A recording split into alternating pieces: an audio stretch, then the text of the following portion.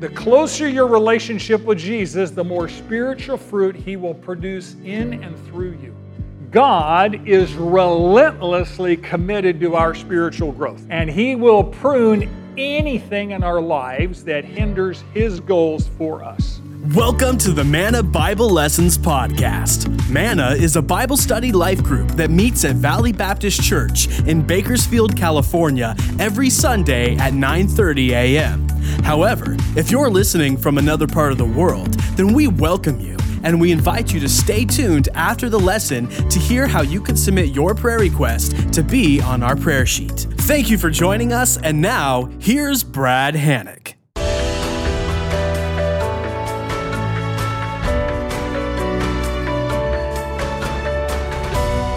Fellow students, if you open your Bibles to John chapter 15, John 15. We're studying the Gospel of John for the last several months. If you're new with us, this passage of Scripture today takes place on Thursday night. Jesus is crucified Friday morning at 9 o'clock, so we're really close to the end. And He wants to take this time to spend with His disciples. John 13 through 17, 6 chapters, is known as Jesus' farewell discourse or the upper room discourse, since some of it took place in the upper room. Jesus has just told His disciples He's going to die, He's going to leave them, and they can't come with Him, even though they've spent 3 years with Him, and all their hope is really in Him. And so, as you can imagine, they're anxious, they're worried, they're borderline panicked, and He reassures them, and beginning in chapter 14, He begins to give them some of the most glorious promises in all of Scripture. If you read chapter 14, at the very end it says, "Get up, let us go from here." So it seems to indicate that chapter 15, 16, and 17 took place as they left the upper room and began to walk through Jerusalem out of the eastern gate toward the Garden of Gethsemane, where Judas would betray Jesus. Jesus knew that he had an appointment to be betrayed later that evening, and so it appears that He began to move the disciples that direction. And while they were walking, He was talking with them. So this is kind of a walking, talking discourse, chapters 15 and 16. Chapter 17, of course, is the high priestly prayer, one of the incredible prayers in all of Scripture. And then chapter 18 records His request. So Jesus is going to use a metaphor for today's lesson to describe our relationship with God. And the Bible is filled with metaphors about what our relationship is with God. It says God is our Father, and we are, of course, sons and daughters of our Father God. Scripture says God is our King, and we are subjects and citizens. Scripture says God is our good shepherd. Christ is our good shepherd, and we are the sheep of His pasture. The Bible uses the metaphor, Jesus is the head of the church, He is the head, and we are the body of Christ. This chapter, the first part of chapter 15, begins with a fairly extended metaphor. Jesus is the vine, and we are the branches. Now, we live kind of in an agricultural area for sure, so you've probably seen grapevines, and so you'll be keying on that as we go through this. Now, remember that at this point in John 14, Jesus has already dismissed Judas. He's exposed Judas as the betrayer. He's identified Judas as the betrayer, and Judas is now gone. So, a couple of things that Jesus is doing the first 8 verses of chapter 15 when He talks about the vine and the branches, He's explaining the difference between counterfeit disciples, Judas, and genuine disciples, the 11. Number one. Number two, He's reassuring the disciples, even though I'm leaving, even though I'm going to heaven, I'm dying and I'm going to heaven, as you recall from a couple of weeks ago, I'm leaving you the Holy Spirit. Physically, He's going to come spiritually and live in you, and my relationship with you will be as close as a vine is with its branches. So He's using the metaphor, the word picture of a vine and branches to discern the difference between a counterfeit disciple and a genuine disciple, and reassure them as genuine disciples His relationship was going to be as intimate as a grapevine and the brancher. Now, in this metaphor, there are only 5 parts. You have the vine, who is Jesus. You have the vine dresser, that's the farmer, that's the Father, God the Father. You have two kinds of branches. Fruitful branches, branches that bear fruit, and fruitless branches, branches that don't bear any fruit. And then fifthly, you've got the fruit itself. And we're going to take a look at all of those. Let's pick up the narrative in chapter 15, verse 1. Jesus says, I am the true vine, and my Father is the vine dresser. Here's our first principle. Jesus is the only source of spiritual life. Jesus is the only source of spiritual life. I want you to notice the first two words that Jesus uses are, I am. And you might recall that that was the name that God told Moses at the burning bush. Moses said, who shall I tell Israel sent me? What is your name? And God said, I am who I am, which means I am the eternal, self-existent, independent God, the only one. And of course, the name Yahweh, we could translate that Jehovah, kind of a transliteration. That's Israel's covenant name for God. So Jesus uses the name I am here very intentionally. It's not the first time Jesus has claimed to be God. He's claimed to be God on multiple occasions. John 10:30, he says, I and the Father are one. John 8:58, he says, before Abraham was, I am, name of God. And in John 14:9, we just studied this a couple weeks ago, he says, he who has seen me has seen the Father. So if you want to know what God the Father looks like, look at me, Jesus the Son, and you will see the Father. So this is the last of Jesus' I am declarations. Remember that 7 times in the Gospel of John, Jesus has these famous I am statements. And they're all metaphorical, but they all represent a reality about him. He says, first of all, I am the bread of life, right? I am the light of the world. I am the door of the sheep. I am the resurrection and the life. I am the good shepherd. I am the way, the truth, and the life. And of course, the subject of today's study, I am the true vine. Now, Jesus says, I am the true vine in contrast with the false vine, the false, empty, degenerate, fruitless vine that was national Israel at this point in time. You need to know that the grapevine was the symbol that represented the nation of Israel. It represented peace and prosperity. You know, back talking about the promised land, there was this statement that every Israelite would be under their own vine and fig tree. So the grapevine always represented peace, prosperity, fruitfulness to the nation of Israel. As a matter of fact, the temple had 2 huge bronze doors, huge. And embossed on the front of those were very intricate grapevines, leaves, clusters of grapes made out of looking golden at that point in time. So it was a very, very famous symbol of Israel. They even put grapes on their coins during the Maccabean era. When they cast coins, they would put grapes on those coins. So the Old Testament is filled with grape imagery as it relates to the nation of Israel. And Israel was always viewed in the Old Testament as God's fruitful vineyard.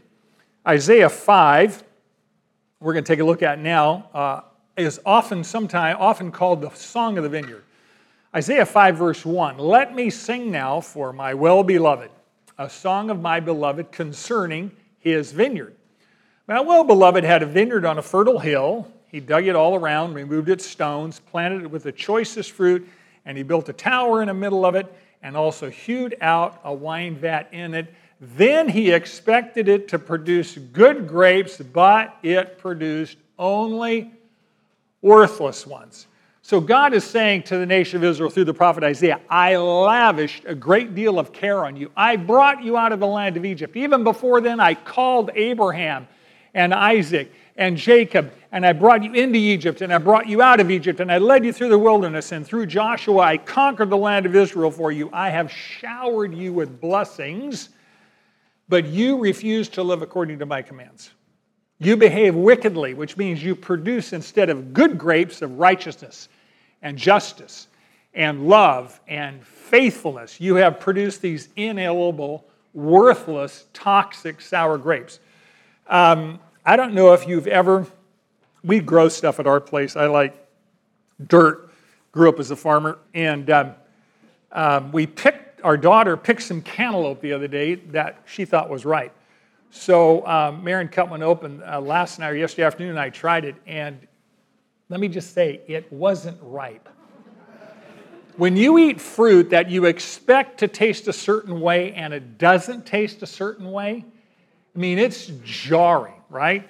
And Israel was supposed to produce the grapes of righteousness that honored God, and God says, my life was supposed to flow through you to the nations, and they would see my love, my character, my justice, my honor, my love for them.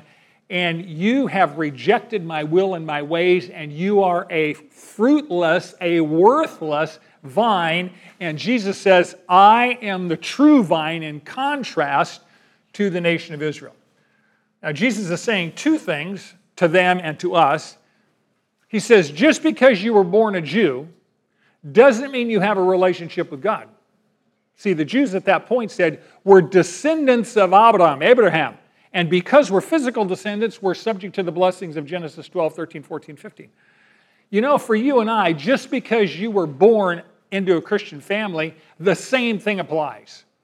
The same thing applies. There's no difference between Jews and Gentiles here. Either you have a personal relationship with Jesus Christ or you don't, and that is the source of life. So don't get hung up on whether you're a Jew or Gentile. The issue here is everyone needs a personal relationship with God. Now, furthermore, Jesus is saying, my plan to use the nation of Israel as my conduit to show the world who I am, I'm now changing. Because Israel was not faithful, I am now instituting the church. And the church is available to everyone, Jew and Gentile. Anybody who comes to faith in Christ will now be my conduit. You heard this morning, your feet shod with the preparation of the gospel of peace. That means you carry the gospel to the world. Everyone who belongs to Jesus, Jew or Gentile, is called to do that. Jesus said, I am the conduit to the Father, not a people group, not a nation. I am the way, the truth, and the life. No one comes to the Father but through me.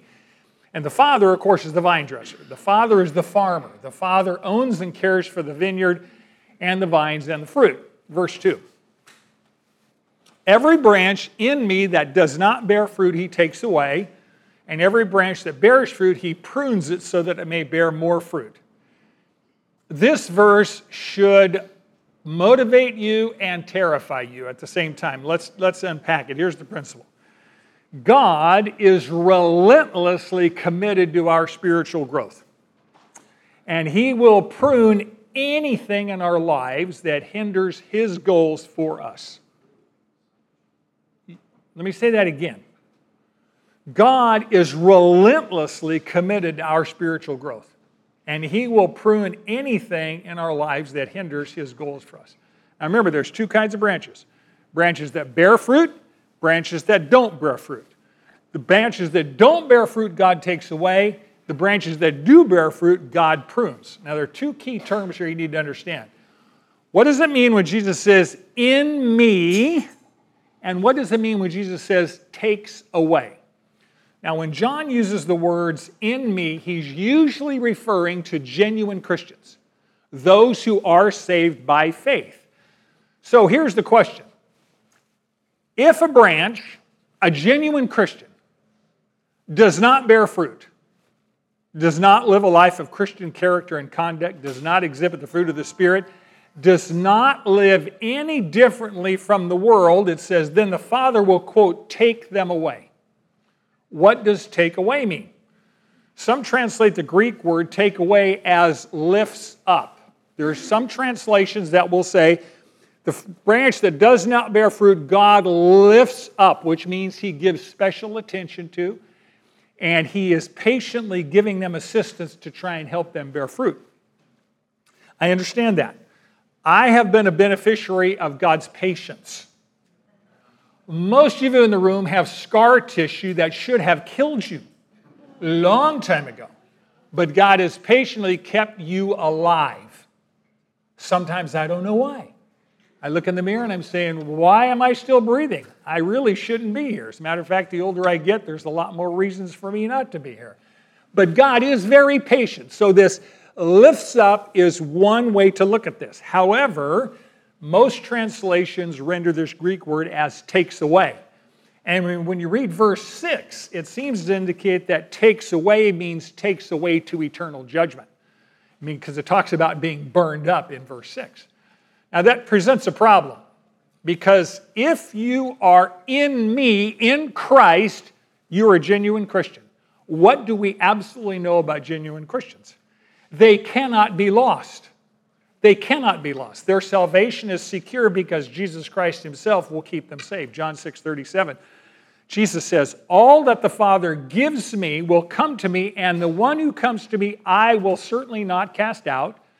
This is the will of him who sent me, that all of whom he has given me, I lose nothing, but I raise them up on the last day, which means you will be kept until the final resurrection through the faithfulness of Jesus Christ.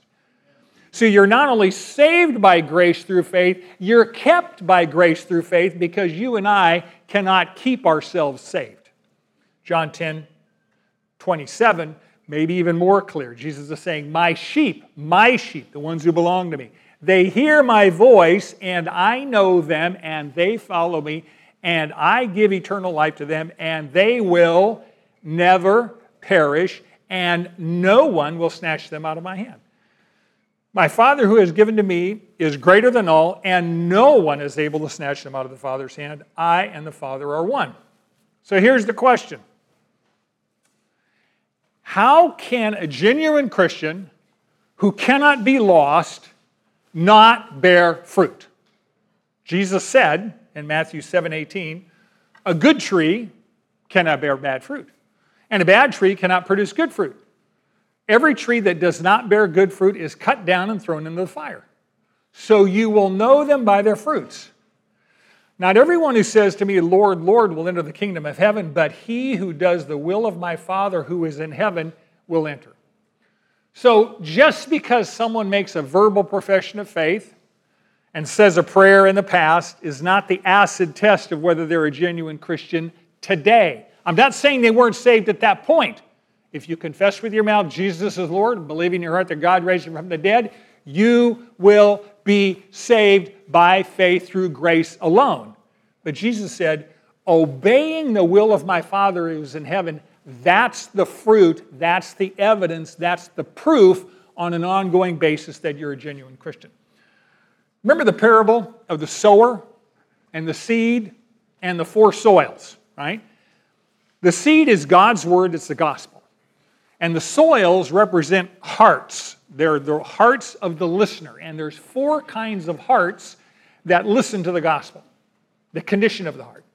Remember, the seed landed on the roadside. The hard road, and it never penetrated the soil, and the birds, Satan, came and grabbed the soil. So there was no fruit on the hard road. The seed on the rocky soil sprouted, but because the soil was shallow and there was hard pan underneath, it said the seed sprouted, but it withered and died. No fruit. The seed on a thorny soil sprouted, but it was choked out because the weeds grew faster than the fruit, or the plant. No fruit. Now the seed on the good soil sprouted and grew and produced 30-fold, 60-fold, 100-fold. So you got a lot of fruit from the good soil. So when you look at this, you say, well, it's clear that the first soil, the hard soil person, never believed and was not saved. Right? It's clear that the good soil person represented someone who in fact was saved because there's lots of fruit came out of that life. What about the other two? Jesus said that the rocky soil person receives the word with joy and believes for a while and then falls away. And the thorny soil person hears the gospel, but the gospel is choked to death by the cares of life and the temptations of this life. So the middle two soils are presented with the gospel, apparently receive it, but then fall away from it. The ultimate proof of faith is fruit. Look at verse 8. My Father is glorified by this, that what? You bear much fruit, so what? And so prove to be my disciples. So the ultimate proof of faith is fruit. You know, if you have a tree in your backyard, we have probably 100 trees in my backyard. A lot of them are fruit trees. If a tree doesn't bear fruit in 1 year, it might be dead. I don't know. If it doesn't bear fruit in 5 years and doesn't grow any leaves, I'm pretty sure that something's wrong with the tree, right? You presume it's dead. At the very least, it's worthless. It's useless. I am pretty impatient with fruit trees that don't bear fruit. Fortunately, the Lord Jesus Christ is far more patient with me than I am with my trees in the backyard, right? If he was as patient as I was, I wouldn't be here. Matthew 21, though, Jesus curses the fruitless fig tree. It represents Israel, and it completely withered the next day. The book of James says what? Faith without works is deader than Elvis, right? It doesn't produce any fruit. It means it doesn't have any life. Now, I'm saying this, but I want to give you some cautions. Because we humans are so fast to judge. And we go, well, that person doesn't bear any fruit, they're not saved. I don't know that you know that, right? We know that not every individual Christian produces the same quality of fruit, the same quantity of fruit. Sometimes it takes a long time to grow fruit, right? Some people grow fruit pretty quick. Some people, it looks like they're struggling to just stay alive in their faith, and there's no fruit at all. It may, So it's easy to draw conclusions. It's not our job to judge the validity of somebody's salvation based on what we think is fruit. Spiritual fruit, by the way, is not the cause of salvation. It's the result. It's the outcome. It's the evidence of abiding in Jesus. We're saved not by good works, not by fruit bearing, but by grace through faith. What's Ephesians 2:8-9 say? For by grace you have been saved through faith, and not of yourselves. It's a gift of God, not as a result of works that no one would boast. And we usually stop right there. That is a huge error in judgment. You need to read verse 10. What was the purpose for which we were saved by grace through faith? Verse 10. For we are his workmanship, created in Christ Jesus for what? Doesn't say sit on your blessed assurance. It says to do good works which God has prepared beforehand so that we would walk in him. So when Christ saved you from sin, he already has a laundry list of good works that he wants you to do. He's prepared before him. He's got them prepared for you on the path of life. Some of them will show up in 5 years. Some of them will show up this afternoon. And as we walk with him, he will give us the opportunity to do those good works. Sometimes a good work is simply being a nice person, like please, thank you. It's treating people with the love of Jesus. We get all exercised, this fruit bearing has got to be this big deal. No, it's living out the love of Jesus in the world we're in, right? God didn't save us so we could go on sinning. He saved us so that we could do the good works and produce the fruit. 1 John 3:9 explains this. It says, no one who is born of God, no one who is a genuine Christian, practices sin. But because God's seed abides in him, God the Holy Spirit dwells in you, he cannot sin because he's born of God.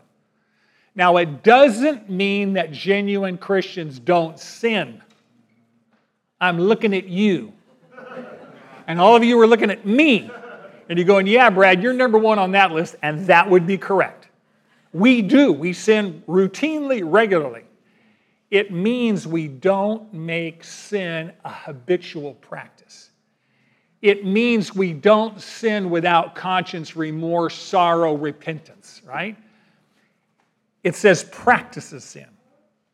It is impossible for a genuine Christian, one in whom God the Holy Spirit lives, to habitually embrace sin and reject righteousness without the Holy Spirit convicting you of sin.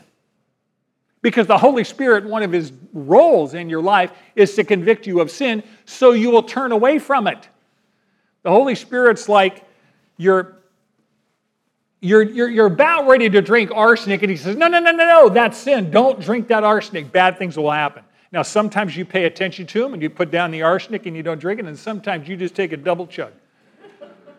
And then you wind up going, oh, all these consequences, all these consequences. Yeah, the Holy Spirit convicted you, warned you, but you didn't listen. That's all of us, right, from time to time. If you knew me in my 20s, you would hate me. I lived a life of sin, and my conscience ate me alive for 2 years, and I did it anyway. Now, that's stupid. Don't be stupid. A lifestyle of sin without repentance, especially over an extended period of time, may indicate evidence that that person wasn't saved in the first place. 1 John 2:19 says, these are people in a church fellowship, these are people in the body of Christ, they left Christ, but they were not really of us, for if they had been of us, they would have remained with us. But they went out so that it would be shown that they were not of us. How do we know that? Jesus said, if you're saved, I will keep you saved. You cannot be lost. You did not earn your salvation by your good works, and you cannot lose it by your bad works. Jesus Christ loves you exactly the same when you were a sinner and after you're saved. You cannot get him to love you more by your good behavior, and he will not love you less. But there are consequences one way or the other. Remember that as Christians, we persevere because God's power is working within us. Now, what's the practical application? We have, all of us in this room, have loved ones that apparently have walked away from the Lord. You know who you're talking about. Friends, family, etc. And they put knives in your soul. Your job is to keep loving them. Your job is to pray for them. Your job is to pray that the Holy Spirit, the hound of heaven, will hunt them down in love and save them. And you may be praying until your deathbed. You keep praying. That's your job. That's your calling. You intercede with heaven for those people you love. You never, never, never assume that because they haven't responded yet, they're not saved. God won't save them. You don't know that. We cannot judge from the outside. Pray, pray, pray. The Holy Spirit will hunt them down and save them because God is not willing that any should perish, but he won't violate their free will. So ultimately, branches that never bear fruit are counterfeit believers. God cuts them off, they're thrown away and burned. Judas is the ultimate counterfeit believer. I mean, he was cut off, he's going to spend eternity in hell, but he had the disciples fooled. Not one of them figured out that this guy was the traitor until Jesus fingered him and told him he was. He was such a good deceiver that the rest of the apostles had no clue. Now, we've talked about fruitless branches and fruitful branches. Let's talk about fruit. The mission of the farmer is to bear fruit. The purpose of the vine is to bear fruit. Now, physical fruit and spiritual fruit share at least three characteristics. Number one, the character of the plant determines the nature of the fruit. That's a nice way of saying fig trees produce figs. They don't produce olives. Orange trees produce oranges. They don't produce avocados. You can actually identify the tree by the fruit. If you're bearing fruit, people would identify you as a Christian by the fruit you're bearing, right? Jesus said, by your fruits, they will know you. Second, fruit is always visible. You have never seen invisible fruit, have you? Healthy plants produce fruit. That's the nature of the plant. If there's never any visible fruit on the plant, something is desperately wrong with the plant. And third, fruit always exists for the benefit of somebody else. Healthy trees, plants don't eat their own fruit. Orange trees, I've got 30 of them, they never eat their own fruit. As a matter of fact, it stays on the tree till I pick it or it rots on the tree, but they don't eat their own fruit. You bear fruit not for you. It's not all about you. I love you guys. Sorry to break it to you, but that's true. You bear fruit for God's glory and to love and benefit other people. Tony Evans says, you know that you're bearing fruit when others take a bite out of your life. That's kind of painful, isn't it? I mean, sometimes they do. You know who takes the biggest bite out of your heart? The people you love. They're the ones that get right to your heart. So, what is fruit? In a plant, biologically, fruit is excess life. A plant that does not have enough excess life doesn't produce fruit. It takes all the energy of that plant to stay alive. And then it produces leaves and twigs. If there's excess life, it produces fruit. It's the produce. It's the life of the plant. The fruit of the Spirit is the produce of the Holy Spirit of the believer. Fruit is whatever God produces in and through you as you depend on the vine for your strength and life. So fruit is obedience to Christ. Fruit is Christ-like attitudes and actions. Fruit is the fruit of the Spirit, love, joy, peace, patience, goodness, kindness, and so forth. Fruit is making disciples as Jesus commanded. So fruit is Christ-like character, Christ-like conduct, Christ-like converts. We bear visible fruit as we put Jesus on display. The fruit of your life is a visible display of what you believe, whatever it is.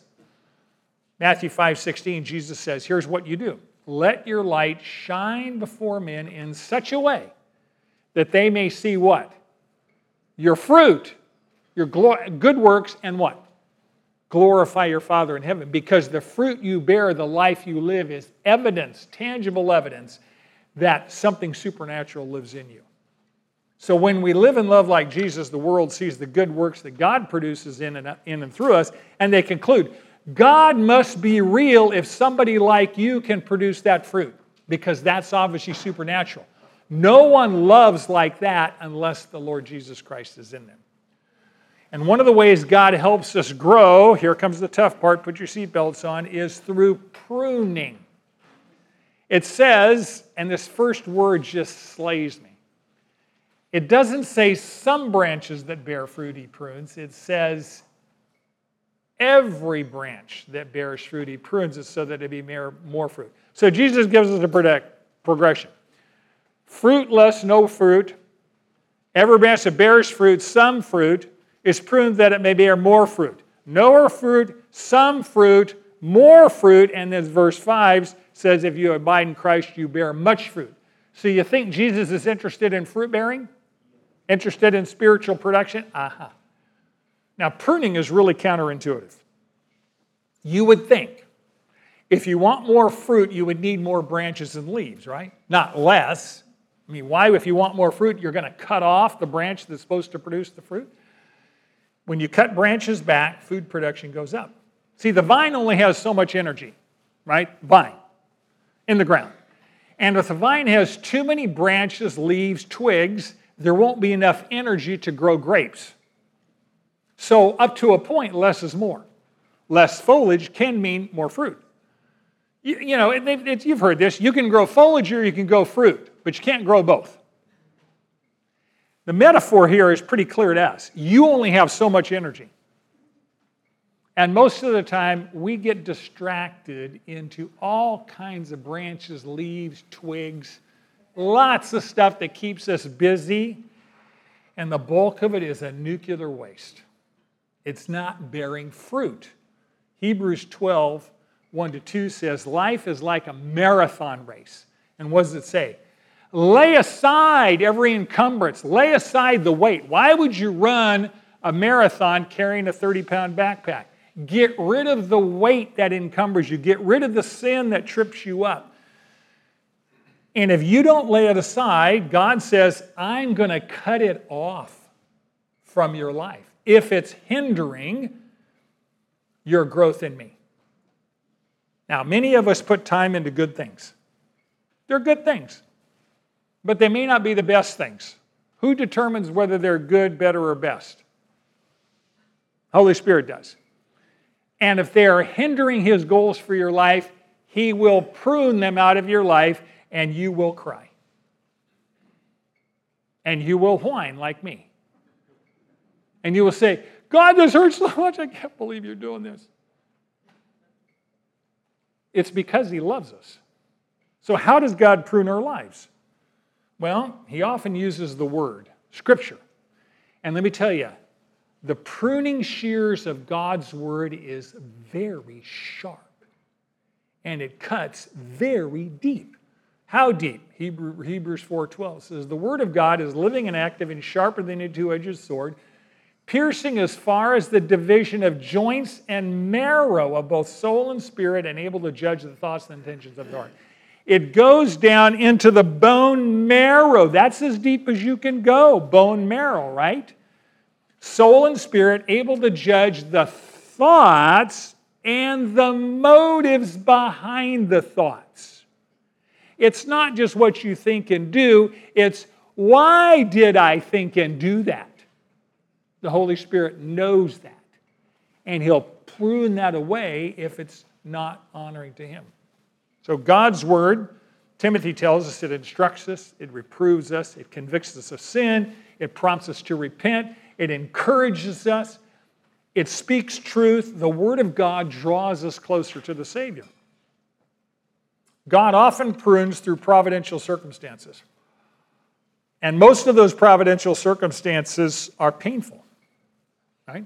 Sickness, suffering, hardship, loss of a job, loss of a friend, death of a loved one, loss of reputation, failure, rejection, disappointment, looking in the mirror and going, man, you ain't what you used to be. That's providence. That's aging. That should be pruning some stuff out of your life because you don't have 50 years left to fiddle around, right? You have less time than you think. I had a friend of mine die last month and went to the service yesterday. Complete surprise. 68. I'm 68. Those arrows are hitting pretty close to home. Yeah?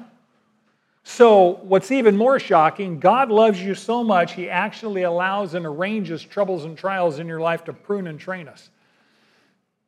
He calls it discipline.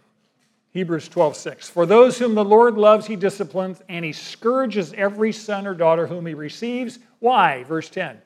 He disciplines us for our good, so that we may share His holiness.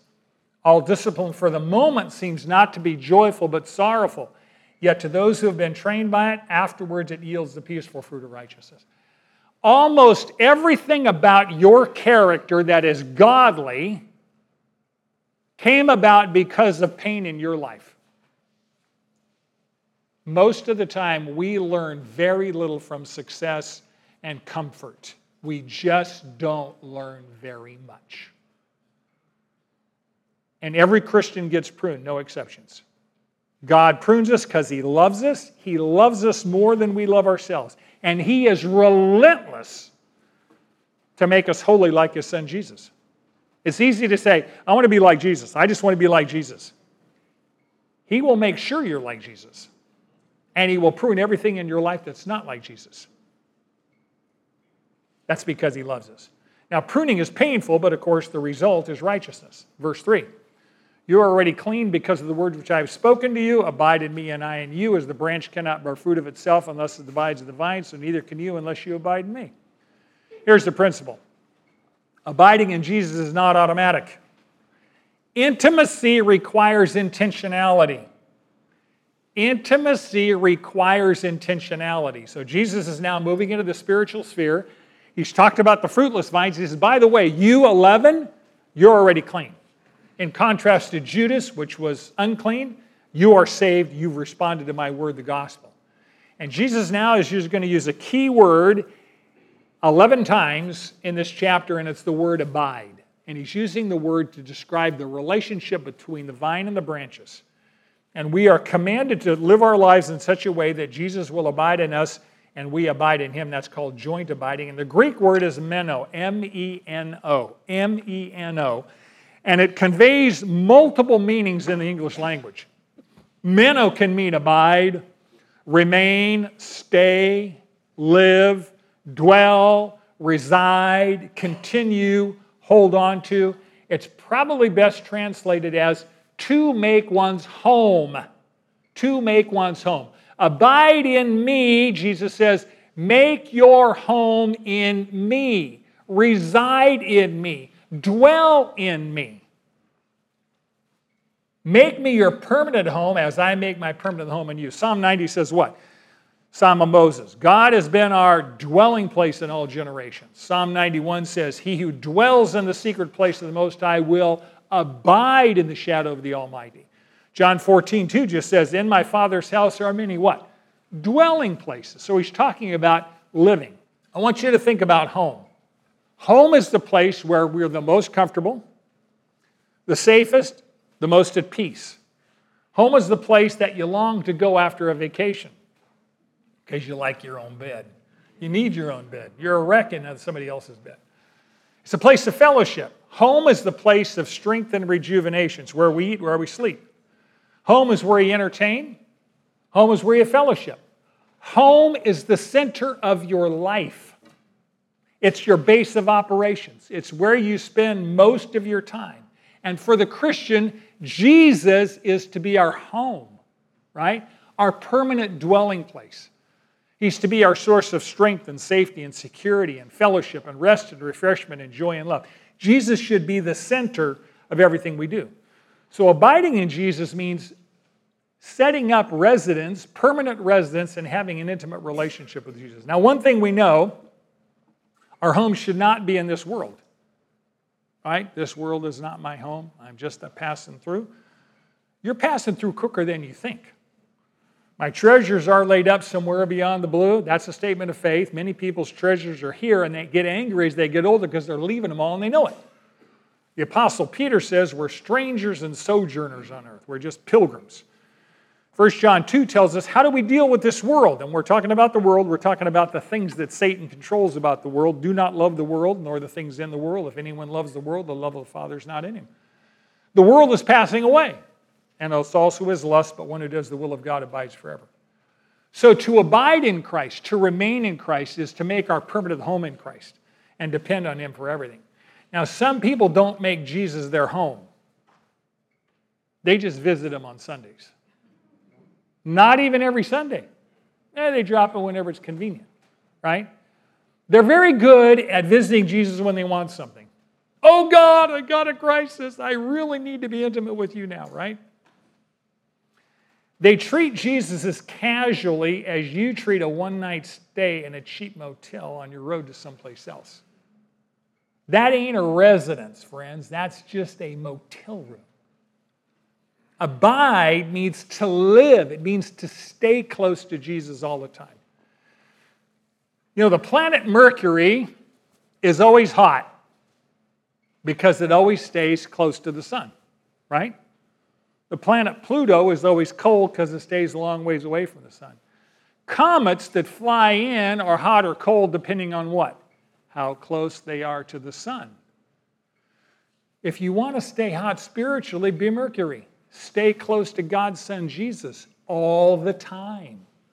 Don't go flipping out like a comet, a few 100 million miles away and then come back. Stay close. Stay in his orbit. Live with him. Verse 5. I am the vine, you are the branches. He who abides in me and I in him, he bears much fruit. For apart from me, you can do zip, zero, nada, nothing. Here's the principle. The closer your relationship with Jesus, the more spiritual fruit he will produce in and through you. The closer your relationship with Jesus, the more spiritual fruit he will produce in and through you.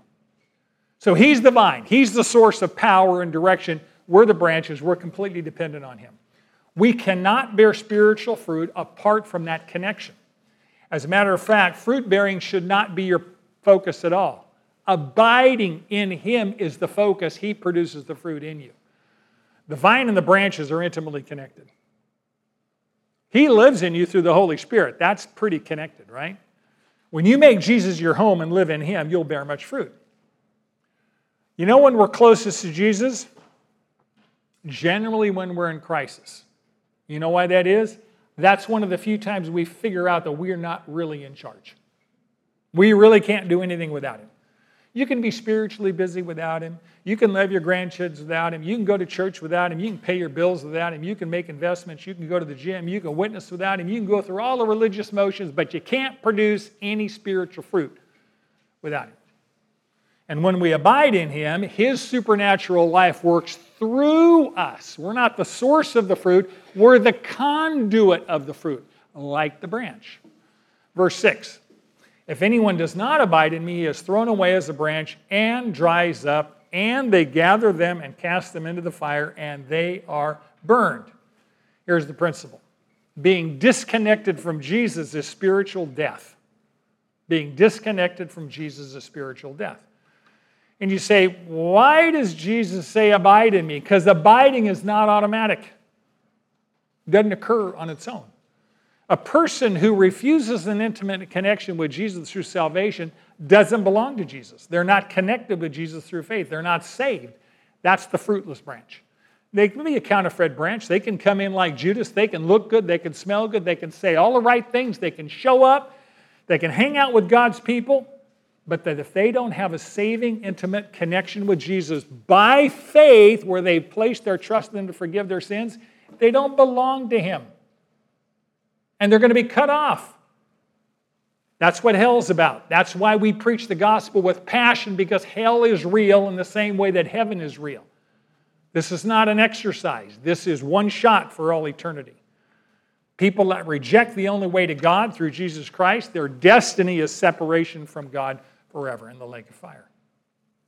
Now that's the negative if you refuse to abide.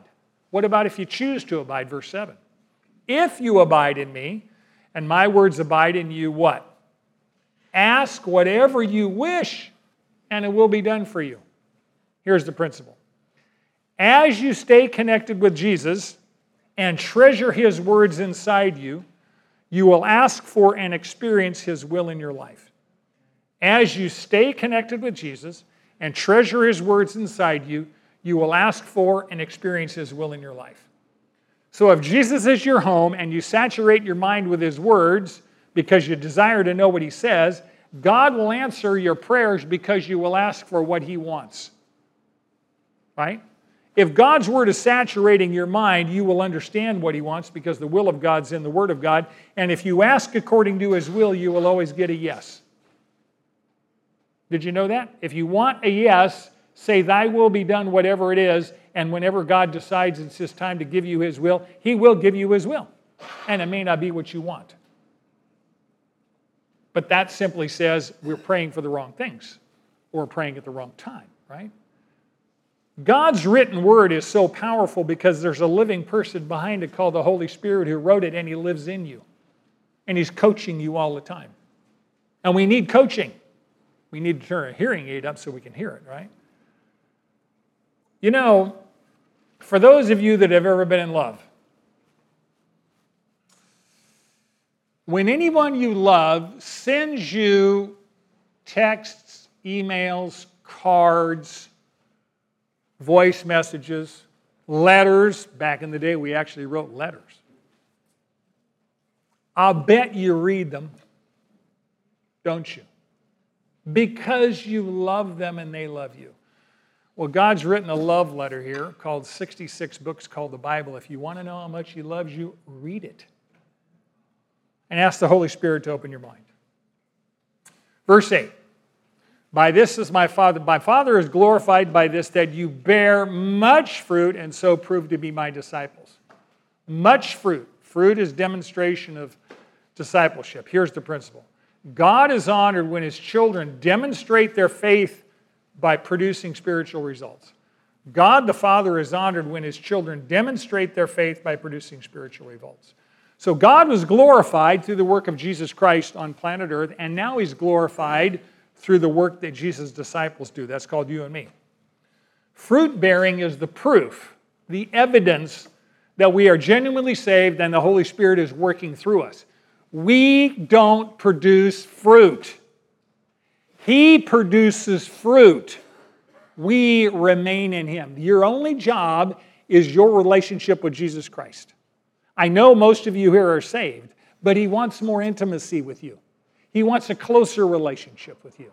He wants to bear more fruit through you. He wants to draw you closer to Him because He loves you. And that's both intoxicating and terrifying. And some people don't want to get any closer to God because they don't want to give any more control up. Guess what? You don't have any control to start with. Right? But you have a divine lover who says, I am your first love. I love you incomprehensibly, and I want an intimate relationship with you. And I want to spiritually produce supernatural fruit in your life, which is make you like Jesus in your character and your conduct. So abiding and fruit bearing are not static, they're dynamic. When it says abide in me, that's a day-to-day, moment-by-moment decision. I have made far too many decisions in my life on my own without abiding. I've regretted every one of them. What makes me think I was that smart? At the time, it seems like, well, I got this. Later on, you go, I never had that. I didn't even know what the deal was, right? We need to grow closer to Jesus every day, and then He does the fruit bearing in and through us. Okay, let me review, and then Tom, come up and do prayer and praise. Jesus is the only source of spiritual life. The only source of spiritual life. Not us, not anybody else, only Jesus. Number 2, God is relentlessly committed to our spiritual growth, and He will prune anything in our lives that hinders His goals for us. So when things happen in your life, they don't happen without purpose. There are no accidents in God's kingdom. When stuff happens in your life, you don't understand it, you think it's crazy, it just means you don't understand it. God has purpose in everything. Everything. Number 3, abiding in Jesus is not automatic. Intimacy requires intentionality. That's why we want to spend time with Him on a regular basis. Fourthly, the closer your relationship with Jesus, the more spiritual fruit He will produce in and through you. If there's no spiritual fruit, maybe your relationship needs to grow closer. Being disconnected from Jesus is spiritual death. Verse 7 tells us, as you stay connected with Jesus and treasure His words inside you, you will ask for and experience His will in your life. It means you'll have a real, intimate, close, conversational relationship with your Lord and lover of your life. And then lastly, God the Father is honored when His children demonstrate their faith by producing real spiritual results. I love you guys. Now that you know, do. Manna meets at Valley Baptist Church at 4800 Fruitvale Avenue in Bakersfield, California, every Sunday at 9:30 a.m. in the choir room. We would love for you to join us. Here at Manna, we believe in doing life together. So if you're in need of prayer, submit your request to mannabiblepodcast@gmail.com, and our class will be happy to pray for you. Thank you for joining us today, and now that you know, do.